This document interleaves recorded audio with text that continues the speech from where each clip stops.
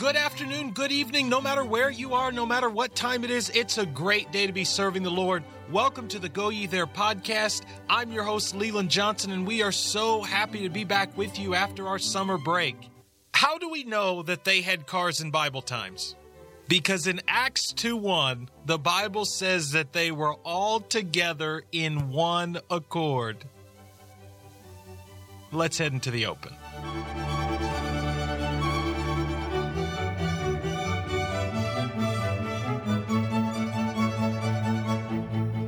Automobiles have to be one of the most useful inventions ever made. I mean, they've revolutionized the way that we do ministry. We can minister to larger areas, bring more people in, and be where we need to be faster than ever. But let's be honest, even in the U.S., the process of picking a good used car and keeping that car running is difficult.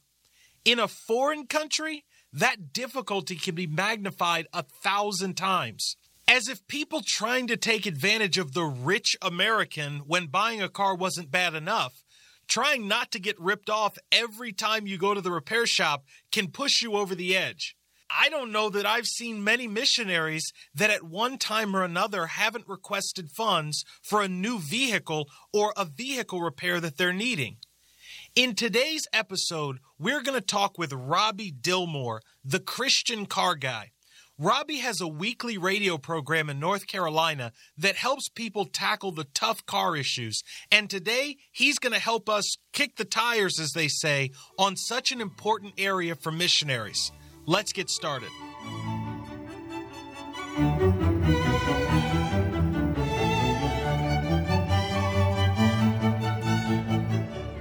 Robbie Dillmore is the Christian car guy. Through his weekly radio show, their goal is to bring the kingdom of God to lives through the automotive platform. They also run the Jesus Labor of Love ministry to help widows and single moms with emergency car repairs. They also maintain a list of Christian car care centers across the country in an effort to try and help Christians with this difficult area. Robbie, it is so great to have you joining us today. Yeah, how exciting to talk to the other end of the world. Let me start off by asking you, when missionaries head off to a different country, there's a lot of things that we have to be experts in that we may not have been experts in before leaving. And one of those areas is in buying a car. And I think a lot of times we as men try to act like we know what we're doing when we really don't. So maybe you could help us out by telling us, when we go to buy a car, what are some things that we're really supposed to be looking for? Well, even I, who've been doing this all my life, when it comes to actually buying a car that you're going to trust, especially to ship overseas or that kind of thing, I recommend to everybody that they actually take it to the dealer of that particular make or model that they're looking at. In other words, I'm assuming you're buying a used car. But in all cases, rather than me try to figure out what might be going on with that car, I would say to the person selling the car, is it all right if I take this over to the Nissan dealer and have them check it out? And obviously, what are they going to say? But sure. And if they didn't say that, I would be really wary. They always say yes. And so then you take over, and it will cost you, $100 or so maybe to have the Nissan store check it out. And so you don't want to do that with every single car you necessarily are looking at. But when you find the one that you think is the one, that will be a really good $100 that you spend, because the Nissan store knows exactly what that particular model, that brand, where its weak points are. And so when you tell them to check this car out, I'm thinking about buying it, they know exactly where to look, because they look at those cars, that same model, every single day. And yes, they'll charge you a little bit to do that, but likely they will find a list of things. Once you have that list of things, you now have a great negotiating tool to go back to the person selling the car with to say, hey, I took it over to the Nissan store. They said it needed a CV boot, and it needed this grommet or whatever in the world they said, and that they had an estimate here of $350. So you see that you're asking $69.95 for it. Would you consider taking that $350 off that I'm going to have to invest in a CV boot? And thus, you not only have confidence that the car's been looked at by somebody who really knows what the car is, but then you also have that bit of a negotiating tool as well. Of course, nowadays they have Carfaxes and things that the dealer can run for free for you if you ask them to. You say, do you guys belong to Carfax? Well, every dealer does. And so you say, well, while you're checking it out for me, would you mind having the used car department run the Carfax on it? So you don't end up having to pay for one. You get it at the same point in time you get it checked out, and now you know if it's been an accident, all those kind of things. And so you have, as they say in Proverbs, with what he counselors plan succeed. So you're bringing the people that actually do know something about that into your transaction, and now you're armed. So let me ask you, maybe I'm already in a foreign country. Should I look at taking it to just a regular mechanic if a dealership isn't available? Or what would you recommend in that situation? Yeah, that's a great question, and I'm glad you asked that, because it kind of leads into another thing that I think all of us struggle with, is finding that quote-unquote good mechanic, somebody you can trust. This is a really good place to offer up a prayer request, which, by the way, it's a really good place to offer up a prayer request when you're buying a car. By all means, that's before you ever ask anybody else to check it out for you. Ask Jesus what he thinks. But if I'm going to try to find a place to check out a car in a foreign country, or even a mechanic in a foreign country, I would first of all go to whatever group and ask them to be praying for wisdom for that. But then it's an interesting thing. The parts stores are kind of like the nurses. If you go to the hospital and you begin to ask the nurses, they know exactly which are the good doctors.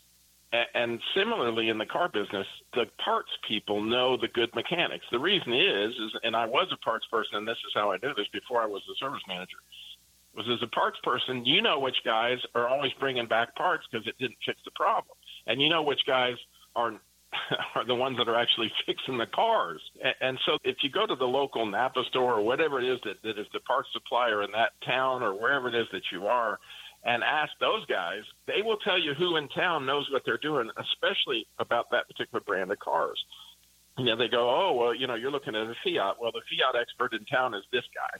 And they know because they're the guys selling them the parts, and they know, are these the guys fixing the cars or not? So it's a really good way to find out that wisdom is, ask the people that work with them all the time. Wow, what a terrific tip that I know I would have never thought of in just where to look. Now, let me ask you this question.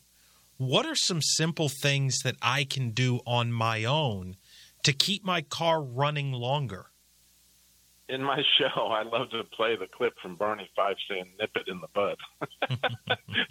He would always say, nip it in the bud. You got to nip it in the bud. And so when you begin to hear something or feel a vibration or something's not right and you sense that, and actually a driver has a better sense a lot of times than a mechanic of what might be wrong with the car because you're feeling it all the time. You're hearing it, you're smelling it, and all those senses that you have, you get an idea that something's going on. When you know that something is, begin to look into what that might be. You check your dipstick and you find it's low on oil. Well, is it leaking oil? Is it blowing smoke out the back? That begins the thought process of why is it doing this thing?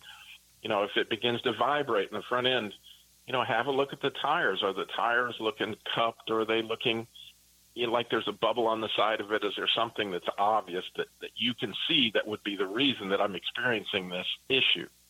Now, something that's happened in the last 20 years, it's just a phenomenal thing. All of us wish we had fathers that would have taught us everything about fixing cars. Well, we now have the ultimate father figure, and it's called YouTube. I am shocked often. Like my wife has a Toyota Camry, a 2003, and the conditioning light on the dash started flashing, and it started blowing hot air. And, of course, I'm more of a Chrysler GM guy, and so I wasn't certain why this thing is flashing, so I just did a YouTube. Why is the AC light flashing on my wife's Toyota Camry? And up comes this video of this guy that says, oh, well, that's a relay that's in your fuse box, and if you go look in the fuse box, it's right here, and he pulls it out, and he goes, if you rap on this thing with a screwdriver twice, real hard, bang, bang, it'll fix it for 6 months. And sure enough, I went out there, anybody could have done it, popped the fuse box out, rapped on that relay twice, and boom, my wife's air conditioner, she thought I was a genius, I was a hero, cost me absolutely nothing but looking on YouTube. But time and again, whether it's replacing a windshield wiper blade or fixing anything simple that looks like, you'd be shocked at how YouTube has given you the exact blow-by-blow for your make and model. My daughter's Volkswagen, I needed to replace the headlights on it. And I went out there and looked, and I went, oh, my word, how do I get to the bulb? Look on YouTube, and here's this beautiful video of how exactly to relieve these really strange clips, exactly the tool, how to bend a wire coat hanger in order to get to it and all this stuff. I'm like, man, it's like having a dad that's done this before, and he's going to show you how to go out and do it. Wow, that is terrific. Now, let me ask you about YouTube, though, because you can learn everything on YouTube, from how to change a light bulb in the car, a headlamp in the car, which I've done before, to how to retune your engine. Where do you draw the line as to where I should mess with it and where I shouldn't? Exactly, because, here's the thing. Some of this stuff is dangerous. Like, you've got airbag components that are in the steering column, and you go on YouTube and it says, oh, here's how you replace the ignition switch. And you go pushing the wrong button without disconnecting the battery, and the next thing you know, you got a airbag blowing up in your face, possibly snapping your neck. So if you don't feel comfortable in that area, and when you watch the YouTube video, it takes some discernment, and again, prayer and wisdom to say, are these people that teaching this look like shade tree mechanics, or are these people that are actually telling me, look, disconnect the battery before you even start this process, make sure you do this. And you can kind of tell by the way that they are approaching it. People that are good mechanics have a very systematic approach, and they have step 1, step 2, step 3, step 4, step 5, and you get a sense of that in watching the video. But again, if you're at all uncomfortable, realize that when it comes to dealing with something electrical, when it comes to dealing with brakes,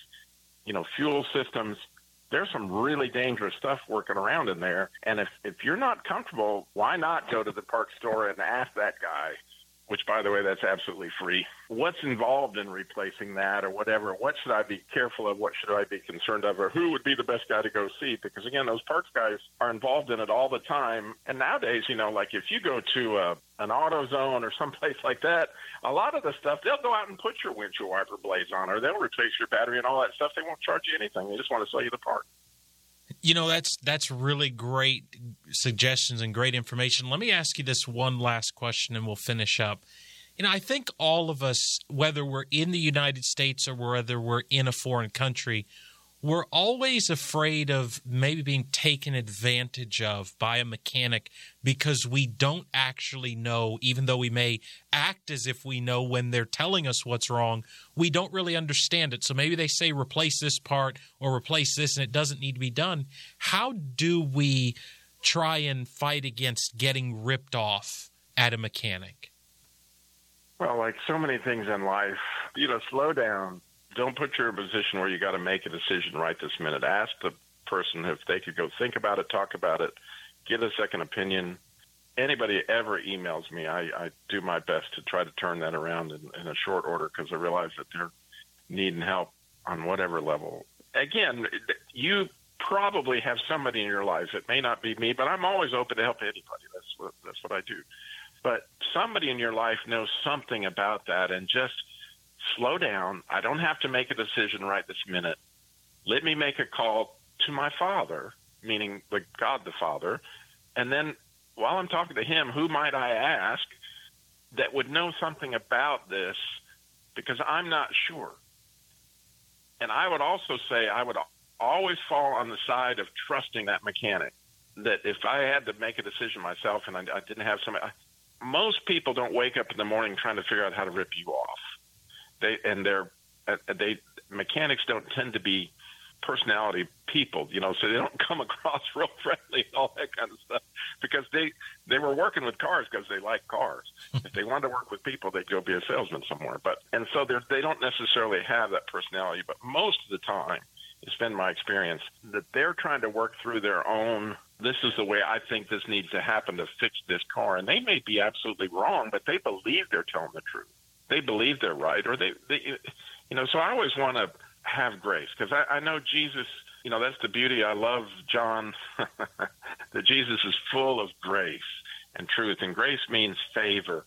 And so when you're in Jesus's presence, you feel like, man, I am his favorite. Well, do people feel like that when you're in their presence? In other words, does that mechanic feel like you're treating them with favor? Like, everywhere we go, especially if we have that title of missionary or something like that, people are looking to see what's in there. And if I don't trust you, that comes off pretty quickly. And it doesn't feel good, and it feels like I'm judging you. You know, we never want to give that off because my witness is actually more important than saving $20. My witness is more important actually than saving any amount of money if it mean I could save that guy's life. I mean by going to heaven. Now, I know that I had said that was the last question, but let me ask you just this one other question. No, it's okay. Because it's such, you're giving such great information, especially in third world countries, but really even in the United States. Sometimes you can get a guy that can fix it, and he can do it for, let's say, $100, or you have this shop, this large shop that can fix it, and let's say it's $300.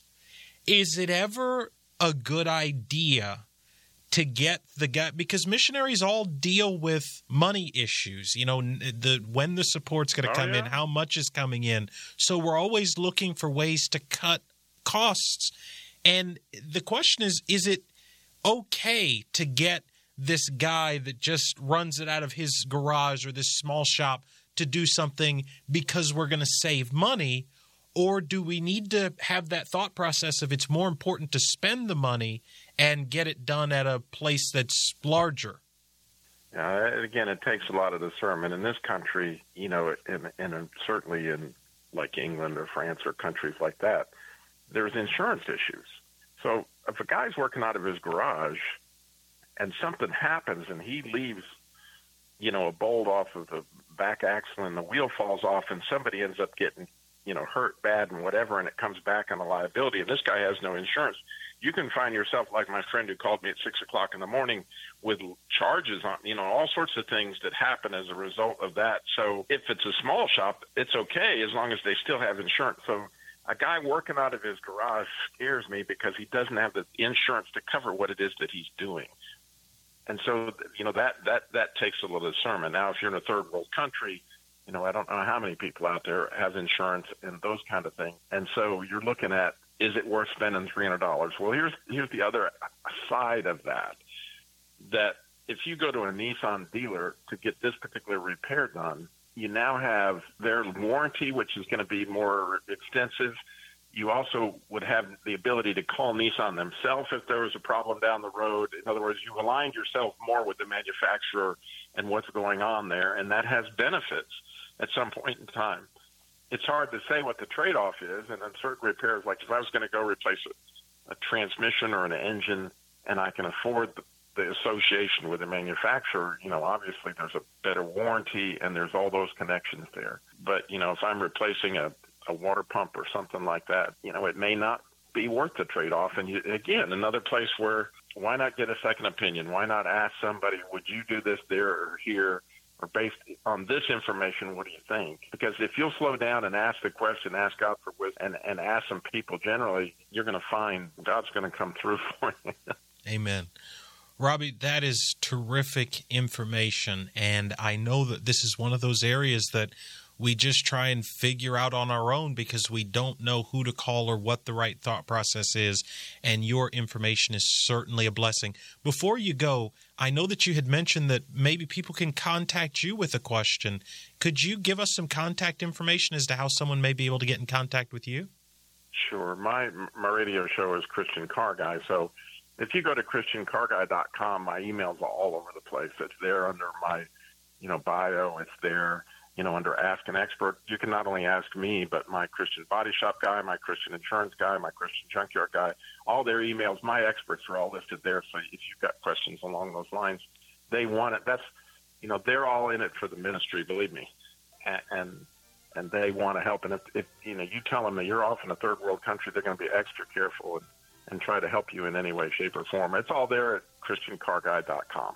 Robbie, thank you so much for your help with this, and thank you so much for your time today. I know it's going to be a blessing to many, many missionaries around the world to help them continue serving the Lord. Oh, how fun. It's awesome. Thank you for having me. I was a real honor. God bless.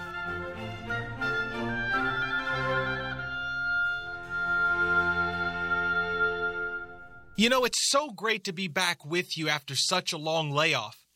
We had planned to take a short break and be back in a few weeks, but our ministry schedule became such that we couldn't get started back right away. We're still in the middle of pastoring a challenging work for another missionary who's on furlough, and we're going to be doing our best to release episodes every 2 weeks throughout the end of the year when he returns.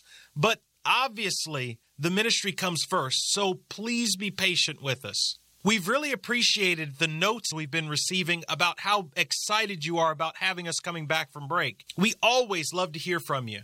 You can reach us on Facebook or Twitter at Go Ye There, all one word, or you can visit us on our website at www.goyethere.com. Now, let me encourage you, on the website, you can sign up to receive an email every time that there's a new episode released, and that may be important to you this fall as our release schedule becomes a little bit more infrequent. So let me encourage you to go and do that.